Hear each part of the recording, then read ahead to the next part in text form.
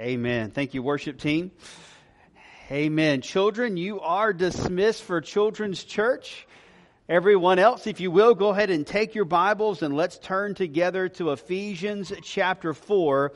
Ephesians chapter 4 this morning, we're going to look at verses 25 through 32 as we talk about living out our new life in Christ. So Ephesians chapter 4, verses 25 through 32, living out our new life in Christ. Now, notice the context of where we are at in the book of Ephesians. Remember that last week we looked at Paul's teaching in verses 17 through 24 of how we are to put off the old self, be renewed in our mind, and then put on the new self created after the likeness of God. And then we pick up in verse 25, and in verses 25 and following, what we're going to see is Paul giving us different exhortations or even examples of how we are to put off the old, renew our mind, and put on the new. And so what we're going to look at this morning is 4 exhortations of how we can live out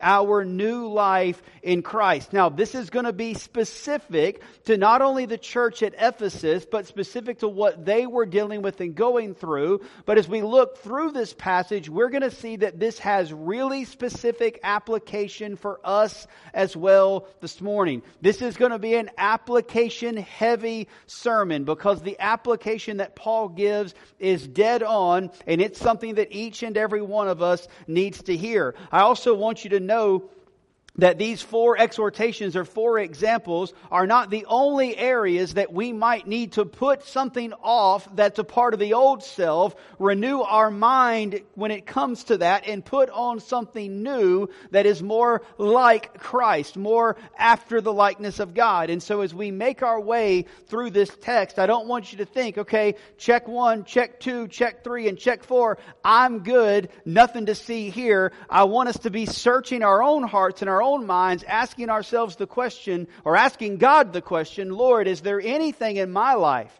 that I need to put off? Is there anything that I need to get rid of? Is there any sin that I've yet to deal with, yet to confess, yet to bring before you that I need to get rid of in my life, that I need you to renew my mind about so that I can start walking worthy of my salvation? And so all of that is going to happen as we make our way through verses 25 through 32 this morning. And so here's what we're going to do. We're going to do like we do most every Sunday. We're going to read, we're going to pray, and then we're going to walk through the text together. So jump in with me in verse 25. Notice the first word, therefore, which points us back to what he's just said in verses 22, 23, and 24. And because of that, I want us to read starting in verse 22 so that we get the context of what Paul is doing in verses 25 and following. So jump with me into Ephesians chapter 4, starting this morning in verse 22.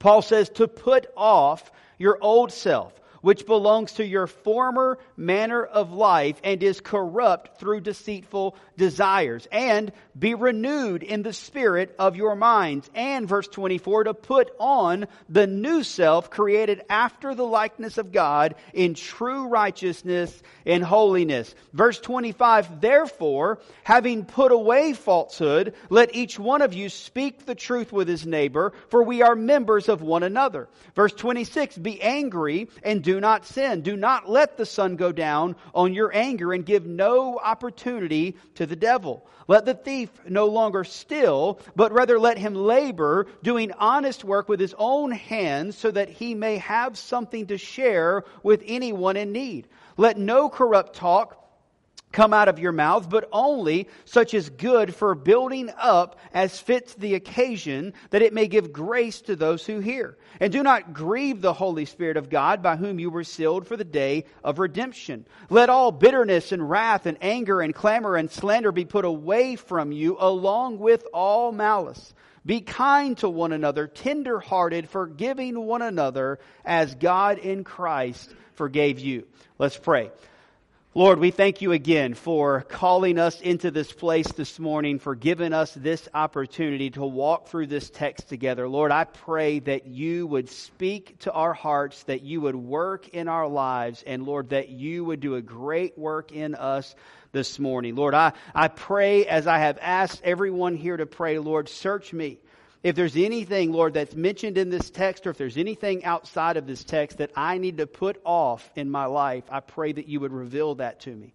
Lord, that you would enable us to renew our mind through your word this morning, that we might think rightly, that we might think biblically this morning.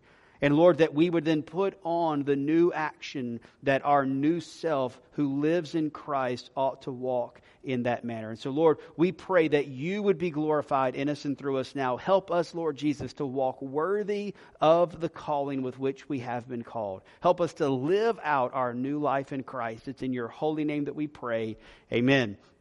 Amen. So, as we sort of began to look at last week in chapter 4, verses 17 through 24, I just want to remind you that God has already done a great work in your life if you have trusted Jesus Christ as your Lord and Savior. If you have professed your faith in Jesus, if you've surrendered your life to Him, then Paul says God has already put off the old man. He's already put on the new man created in the likeness of God. And what's happening in your life now is your mind is consistently being renewed as you are looking more and more like Jesus. You'll get there one day, but not this side of glory. Amen?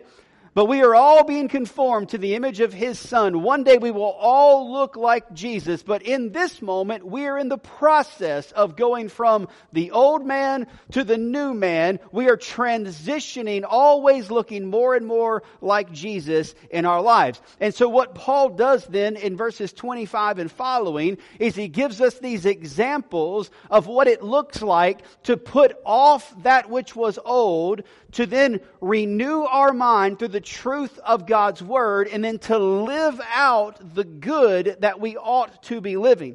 And so these are exhortations, or these are examples that we're going to see this morning. And so the first one we see in verse 25, notice, we're to put off falsehood and put on truth.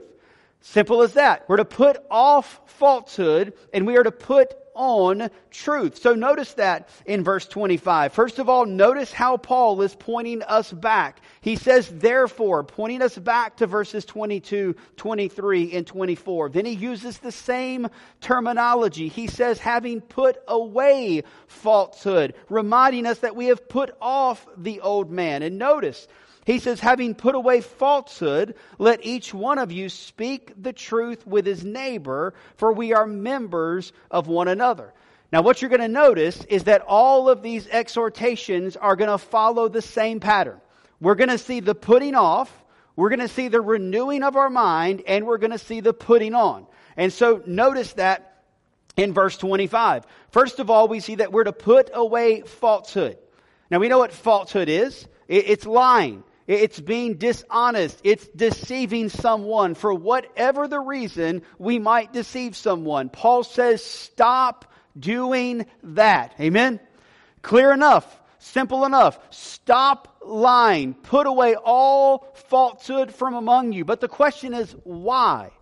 Why is falsehood? Why is lying? Why is deception such a big deal? Why would Paul use that as an example here in Ephesians chapter 4? Well, we've got to remember who God is. God is truth. Amen? And so to lie, to deceive, is to sin against the character of God. It literally goes against who He is. And remember verse 24, we have been created anew after the likeness of God in true righteousness and holiness. Let me give you a cheat sheet. Truth is a big deal to God. It always has been and always will be. Always will be, right? God cares about the truth. Amen? We are people who stand on the truth of God's Word. We are people who know that there's only one source for truth, and it is the Word of God. Amen? We might be the only people in the world that knows what truth is nowadays, by the way. Everyone else is searching for truth, claiming that there is no absolute truth. And we know that they're absolutely wrong because this is absolutely true. Amen?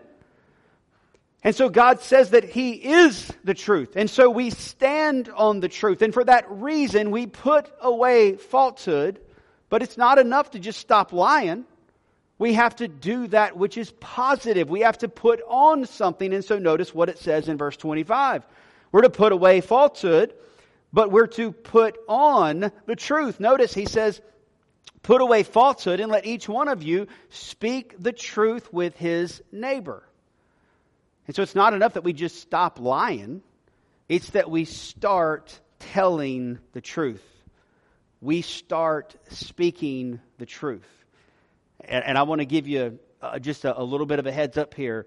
The truth is not just that which is true in the moment. It's not just like don't tell a lie, instead tell a truth. So in other words, the application isn't that when mama catches you with your hand in the cookie jar, you confess that you ate a cookie instead of lying about it. That's a simple, easy application. It is true. But if we're supposed to speak the truth to one another, what is the truth you think we ought to be speaking consistently to one another? Anna's holding up her Bible for the right reason. Amen? We're supposed to speak the truth to one another.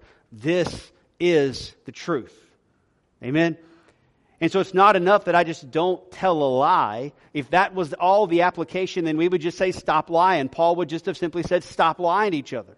But he wants them to be more than just honest with one another. He wants them to speak the truth. Speak the Bible to one another. Amen? Speak the truth of who God is. Speak the truth of God's Word into each other's lives. Speak the truth to one another. But notice what else he says, because our minds haven't been renewed yet. He says, speak the truth with your neighbor, for we are members of one another. So notice the pattern. We put off lying and falsehood because it's sin. But then we renew our mind. How did our minds get renewed? Well, we remember that God is truth. That's what God's Word declares. Amen? But then we also remember what Paul told us in verse 25. We are members of the same body. And the truth is that our minds need to be renewed with is that we have been united together as the body of Christ. And so if I'm deceptive to you, then I'm really just deceiving another part of my own body. Amen? That's the truth. That's what Paul's been declaring all throughout the book of Ephesians. We've been unified together as the body of Christ. Amen? So I can't lie to you without it hurting me. I can't be dishonest with you without it deceiving me, because we're a part of the same body. And so we're to speak the truth to one another because our neighbors, according to what Paul says in verse 25, our neighbors are now our brothers and sisters in Christ who we go to church with. Now, our neighbors are also those out there that we're supposed to love, amen?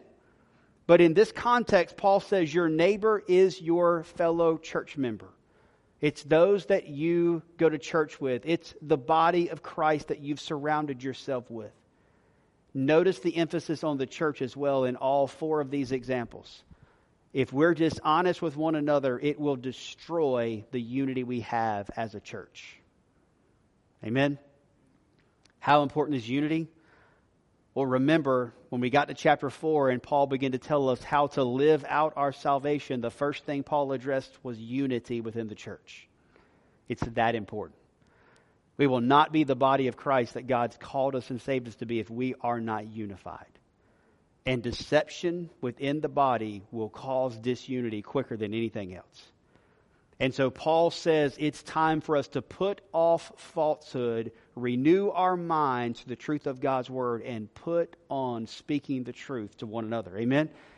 And so Paul exhorts us. He says, put off falsehood and put on truth. And then secondly, Paul says, put off anger and put on forgiveness. Now in verse 26, Paul begins to speak about the dangers of anger. Now what's interesting is that he addresses it in verses 26 through 27, and then again he addresses it in verses 31 and 32.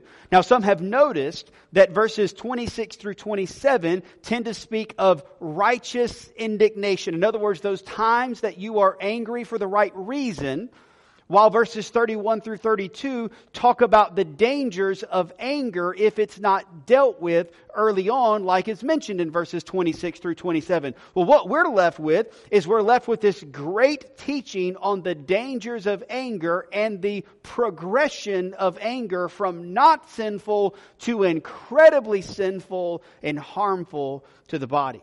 And so let's look at these two texts together, starting in verse 26. Now, the backdrop of verse 26 is actually Psalm 4. That's important for our understanding because in Psalm 4, David is lamenting the fact that he has been falsely accused. All right, so follow the logic here. David has been falsely accused, and therefore David is rightfully angry that he's been accused when he's done nothing wrong. That's why it says in verse 26, be angry and do not sin. In other words, this is not a command to be angry. Amen? You follow me? Are y'all awake? You're with me? I mean, how amazing would it be if God's command to us was just be angry? That'd be miserable. I don't want to be angry all the time. I don't like being angry. Amen? And so it makes no sense for God to just command us, be angry. That's not what He's saying. What He's saying with the backdrop of Psalm 4 is that there are times in life where it is normal, it is okay for you to be angry. But what you want to do is not let that anger turn into sin. Right? So notice what He says, be angry and do not sin. You see, God knows that there will be times that life will cause us to be angry and there's nothing we can do about it. For example, you're falsely accused like David was. You're cut off in traffic on the way to work. You smash your thumb with a hammer. The person bagging your groceries is rude and does a bad job. Someone eats all the peanut butter checks in the house without telling you. Those are things that are going to cause you to get angry. Wow. Really? Nothing? Peanut butter checks, nothing? I got nothing out of you? I'm telling you, are you asleep? I know it's raining all night last night, but I mean, seriously, we're awake this morning, right? Amen. It's more fun to preach when you're actually a part of the sermon. I'm just telling you. Wake up, right? I was joking, right? That was never mind. We're moving on, all right? But let me just explain. There are times that life is going to make you angry for real.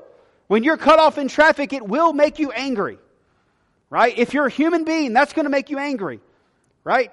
If you are building something and you smash your thumb with a hammer, or like Rick did a couple of weeks ago, shoot a staple through your thumb, going to cause you to be angry. Amen, Rick? That's not a praise Jesus for the new hole in my thumb moment, right? Not if you're real. Those things are going to cause you to be angry. And what God is saying here is that anger in and of itself is not a bad thing as long as it's controlled. There are times that you're going to be angry. David, falsely accused, is rightfully angered. Jesus, when He walks into the temple and sees his Father's house being disrespected, is rightfully angered by it. What it says is be angry, but don't let sin take control. So He says to put off anger that leads to sin. Put off that anger that leads to sin and put on dealing with your anger in the right way. Notice what it says in verse 26. This is great. He says, be angry and do not sin. And then He says, do not let the sun go down on your anger. In other words, here's what He says. Deal with it in a timely manner. Deal with it in a timely manner. So you're cut off in traffic. You get angry. How do you put off the anger that leads to sin and put on dealing with it? You forgive and you get over it. Amen? You forgive. You forgive the person that was driving like that. You forgive the person that cut you off. You don't like it, but you forgive them, and then you get over it. Right? What do you do with the person that sinned against you? You forgive them. Amen? You forgive them, and you get over it. And if possible, every time it's possible, you reconcile. Right? Now, don't follow the person that cut you off in traffic to work and tell them that you forgive them. Right? That's not going to go well. Right? But if a brother or sister in Christ sins against you and you're wrong and you're rightfully angry, forgive them and then reconcile with them. Right? And so we put off the anger that leads to sin and we put on dealing with anger in the right way. And so we don't let the sun go down on our anger. Why? Here's the renewing our minds. Because when we do, we give opportunity to the devil. And what does the devil want to do? He wants to steal, kill, and destroy. Amen? And so what I want you to understand is that if I don't deal with our anger in the right way, even when our anger might be justified, the devil will use that to steal, kill, and destroy us. And we've seen it in our own lives. Amen? We've seen the devil, take an opportunity that we gave him because we didn't deal with our anger and let it lead us into sin that we absolutely regret. As a matter of fact, you want to see it? Look in verses 31 through 32, because here we have the progression of anger. So what happens when we don't deal with our sin, even the sin that might be the anger that might be rightfully felt? What happens if we don't deal with it the way that we're supposed to deal with it, by forgiving and getting over it in a timely manner? Well, notice what happens in verse 31. Notice the progression. He says, let all bitterness and wrath and anger and clamor and slander be put away from you, along with all malice. Verse 31 gives us this progression that anger tends to follow in our lives. Bitterness, it's the result of anger that has not been dealt with, that defiles a person and eats at a person from within. Hebrews 12:15 tells us that bitterness is going to spring up inside of us, and it will defile all of our relationships. So what happens when you get angry and you don't deal with it? That anger turns to bitterness on the inside. It frustrates you. It eats at you. And if you don't deal with bitterness on the inside, not only will it defile everyone around you, make you miserable to be around, but that bitterness will eventually come out in some way, shape, or form. Notice the progression. It'll turn into wrath. The term here speaks to, it's wrath or rage, and it speaks to an outburst of anger. Now I know you've probably never had one of those, right? But it's that moment where the anger has boiled over and you just have an outburst of frustration and anger. It's not prolonged. It's an outburst, right? It's throwing something across the room. It's slamming the door. It's raising your voice. Right? It's just that outburst of anger. Well, that outburst of anger, that wrath, as it's translated in verse 31, turns into anger. Now, the term anger in verse 31 is different from the term we saw in verse 26 and 27. This anger is a term that means it's an anger that builds up inside and it festers. It's that anger that is simmering on the inside that causes your blood pressure to go up, and you are what we call stewing in anger.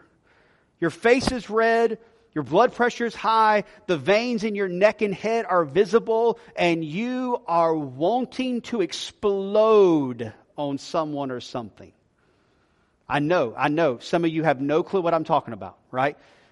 But others of us know really well what we're talking about right now, right?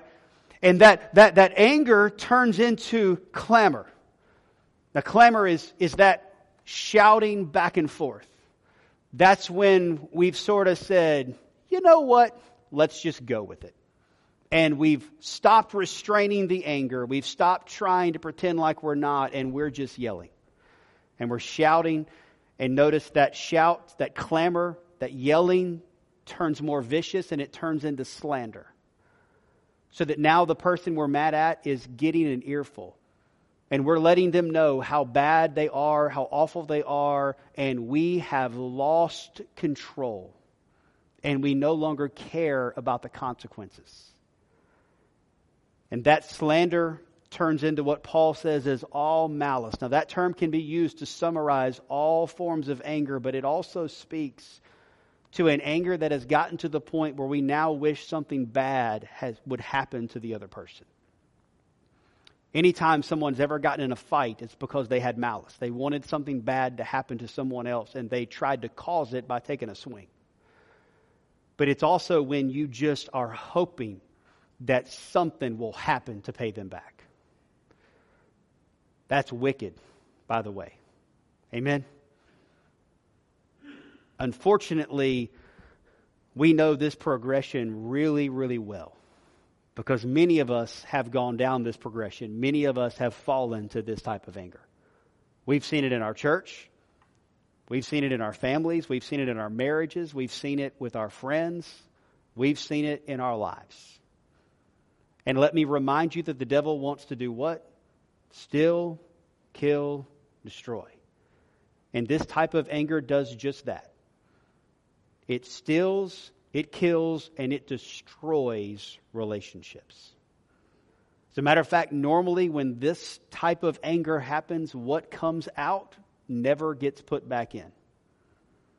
Right? We love that illustration, squeezing toothpaste out of the tube, you can't get it back in. The reality is when you start yelling at someone like this, when you let them know what you think and all of your wickedness, you can't get that back. And that relationship is forever distorted. And so what does Paul say? He says, stop letting anger give an opportunity for the devil to steal, kill, and destroy your relationships. Sometimes anger is justified, verses 26 and 27. Sometimes it's not justified. Sometimes you're just angry because you're angry and you need to get over it. But whether it's justified or not justified, if we are not careful, anger will turn into awfulness and it will destroy the body of Christ. Amen? So we put off the anger and we renew our mind by properly understanding what anger does. Anger gives an opportunity to the devil, and then we put on forgiveness. Notice it in the text.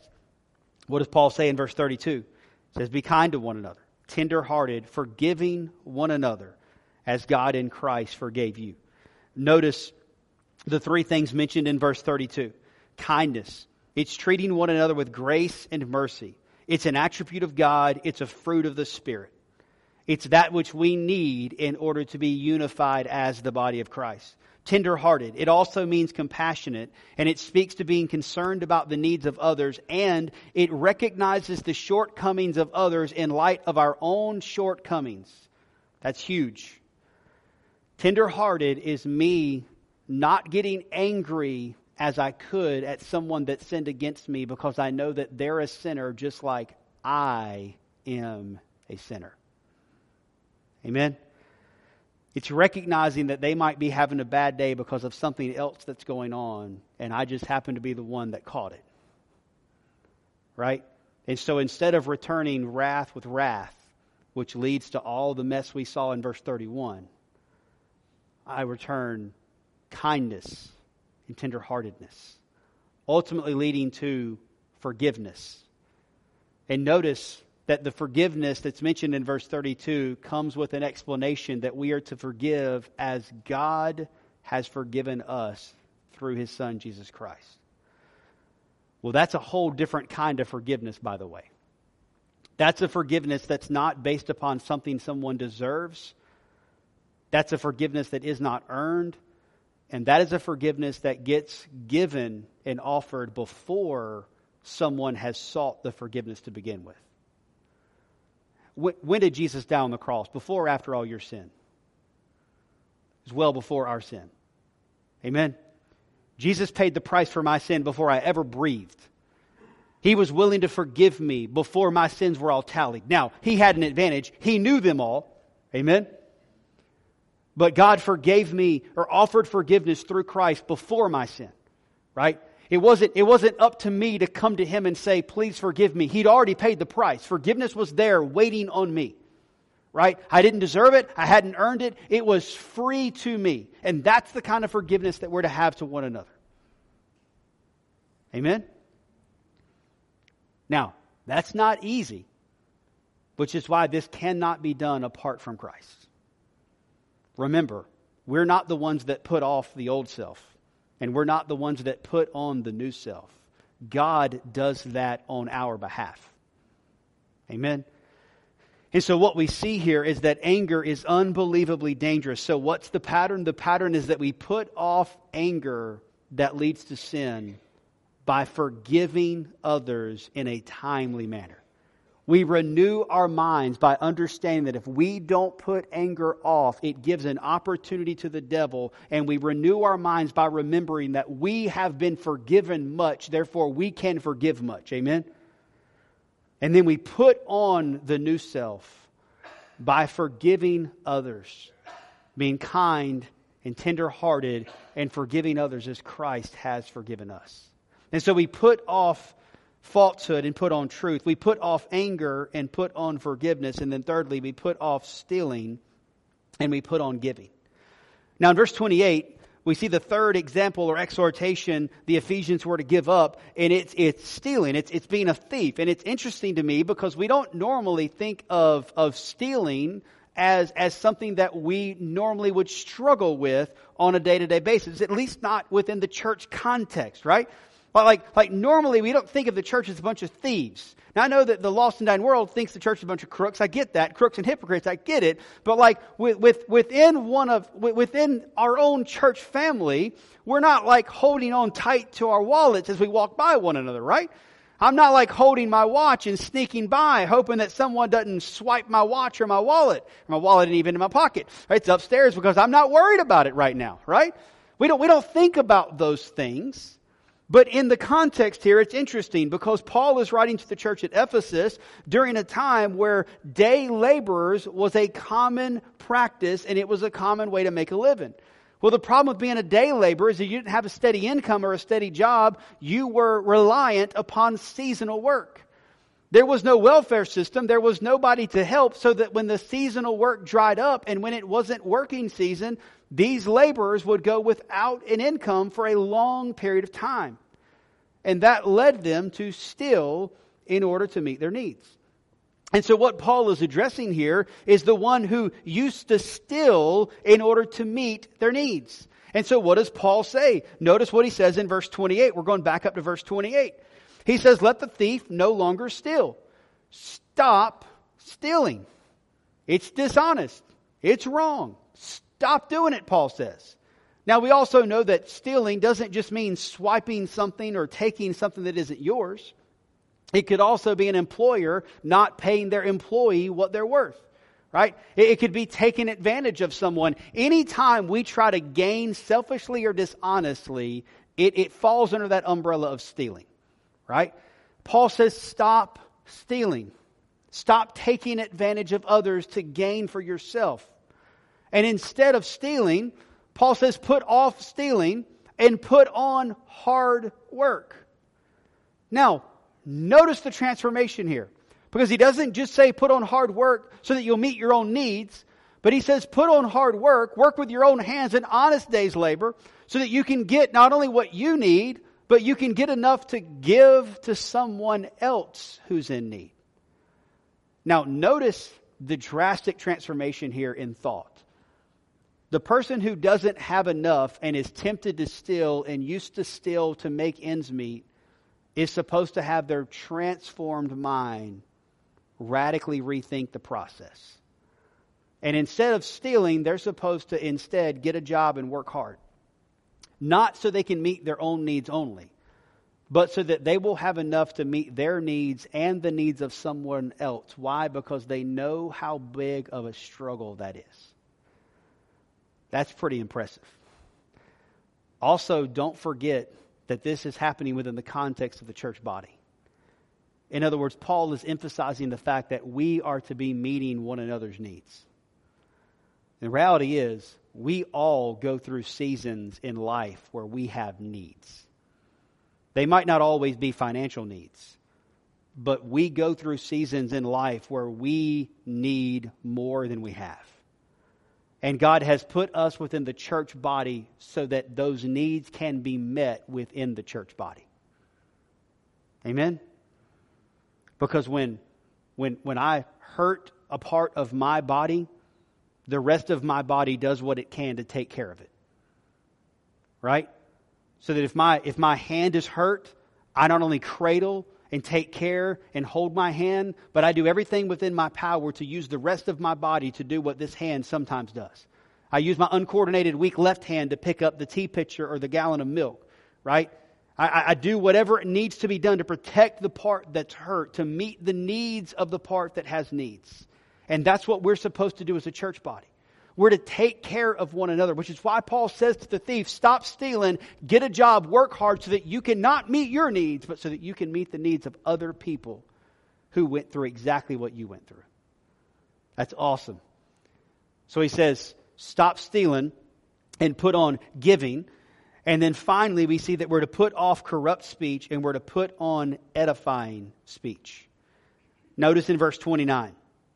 Paul tells us to put off all corrupt speech. He says in verse 29, he says, put off your, I'm jumping, I need a new light up here. Here we go. 29, there it is. Let no corrupt talk come out of your mouth, but only such as is good for building up as it fits the occasion, that it may give grace to those who hear.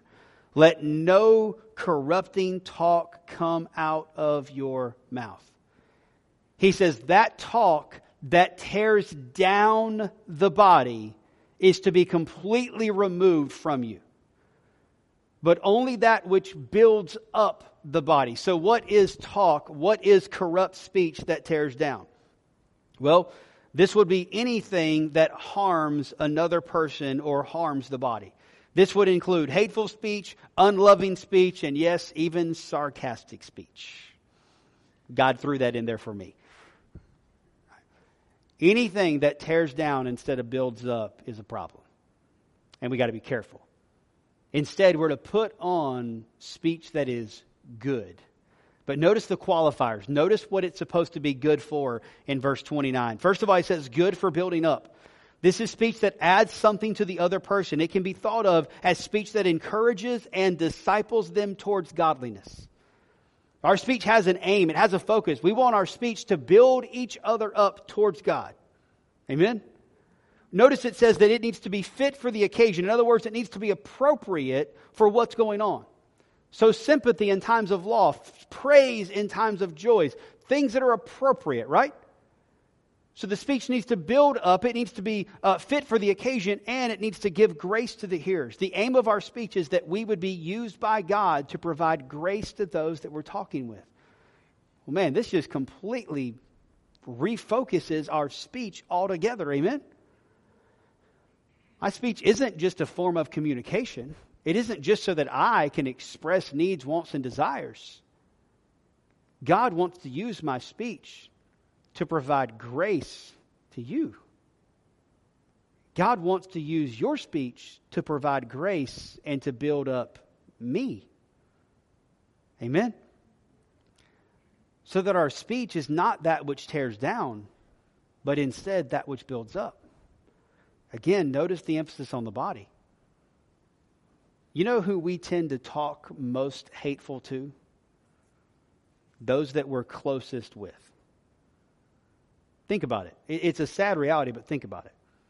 You tend not to speak ugly to your boss, your coworkers. You put on a good show for them. Instead, we come home and speak ugly to our families. Right? I was talking to a guy just this past week who was struggling at work. And he says, I know that it's become a big problem because I'm starting to be short with my kids. Right? We don't act that way in public most of the time. We act that way at home, those that we're closest with. Same thing happens in the church. Oftentimes when we get close to one another, when we grow close together as a unified body, we sometimes will start using our speech in a negative way instead of a positive way. And we want God to use our speech to give grace to one another, not tear each other down. Amen? And so, notice what Paul says. Notice the pattern. Put off corrupt speech. Put on speech that edifies and builds up. But notice the process that renews our mind in verse 30. And do not grieve the Holy Spirit of God, by whom you were sealed for the day of redemption. What Paul explains in verse 30 is that when you tear each other down with your words, it grieves the Holy Spirit of God. So stop doing it. Amen? Now here's something else interesting about verse 30. The language of verse 30 is reminiscent of Isaiah 63, where God's mercy on Israel after the Exodus is recalled. Remember the Exodus. God's people were trapped in Egypt. They had been slaves for over 400 years when God heard the cry of His people, and He sent Moses to be the agent that He would use to set His people free. And through a miraculous series of events, God saved Israel from slavery in Egypt. It's a picture of the salvation that would come in and through Christ. And they make their way out of Egypt, being led by Moses into their salvation, headed for the security of the promised land. And the nation of Israel gets all the way outside of Egypt. They make it to the wilderness. And then, after having experienced God's salvation, they then begin to complain, grumble, and rebel against God. And in Isaiah 63, it says that they grieved the Holy Spirit of God. And the warning in this text is that we would not do the same. Notice the correlation. Just like Israel, who had been set free from slavery in Egypt, we have been set free from slavery to sin through the work of Jesus Christ. Amen? God has set us free. He has delivered us from slavery, and He is leading us to the promised land that is to come. Amen? We have security because we are His. Amen? And we have been called to live like it, to live out our newness of life in Christ. And so those of us who have trusted in Jesus Christ, our old self has been taken away, our minds are being renewed, the new man has been put on, and we're to live like it. And if we don't, then we do exactly what Israel did. We grieve the Holy Spirit of God. And so Paul says, don't do that. That's as theological as we need to be, right? Don't grieve the Spirit. God has set you free. He's delivered you from your sins. Don't grieve the Spirit. Instead, walk worthy of your salvation. Now, what happens if you've never trusted Jesus Christ as your Lord and Savior? Well, then what I want you to know is that this truth that we see in this passage can be true for you as well. Because God not only loved me, God not only provided for the nation of Israel, but God has made a provision for you. You are just like me and just like everyone else. You are a sinner. You have fallen short of God's glory. And because of that, we all deserve death and judgment. But God made a provision for our sin through His Son, Jesus Christ. So that when Jesus died on the cross, He paid the penalty of death that we owed. So that through His death and through His resurrection, we could have grace, we could have mercy, we could have forgiveness. Again, notice verse 32. We can forgive one another as God in Christ forgave us. God has forgiven us in and through the work of His Son, Jesus Christ. And if you're here this morning and you've never trusted Jesus, if you've never accepted Jesus as your Lord and Savior, then I want you to know that today can be the day that God takes the old self and He puts it off. And God puts on the new self, created after the likeness of God. And God begins the process of renewing your mind this morning. So if you're here this morning and you've never trusted Jesus Christ as your Lord and Savior, let me encourage you, if you feel God speaking to you, that's God calling unto you. And God wants you to respond by saying yes to Him. Believers, let me encourage you. If there's something in this list that you need to put off that God has identified in your life, let me encourage you to put it off. How do you do that? Well, you start by putting off the sin. You read God's Word so that you can renew your mind and understand the truth of God's Word concerning that sin.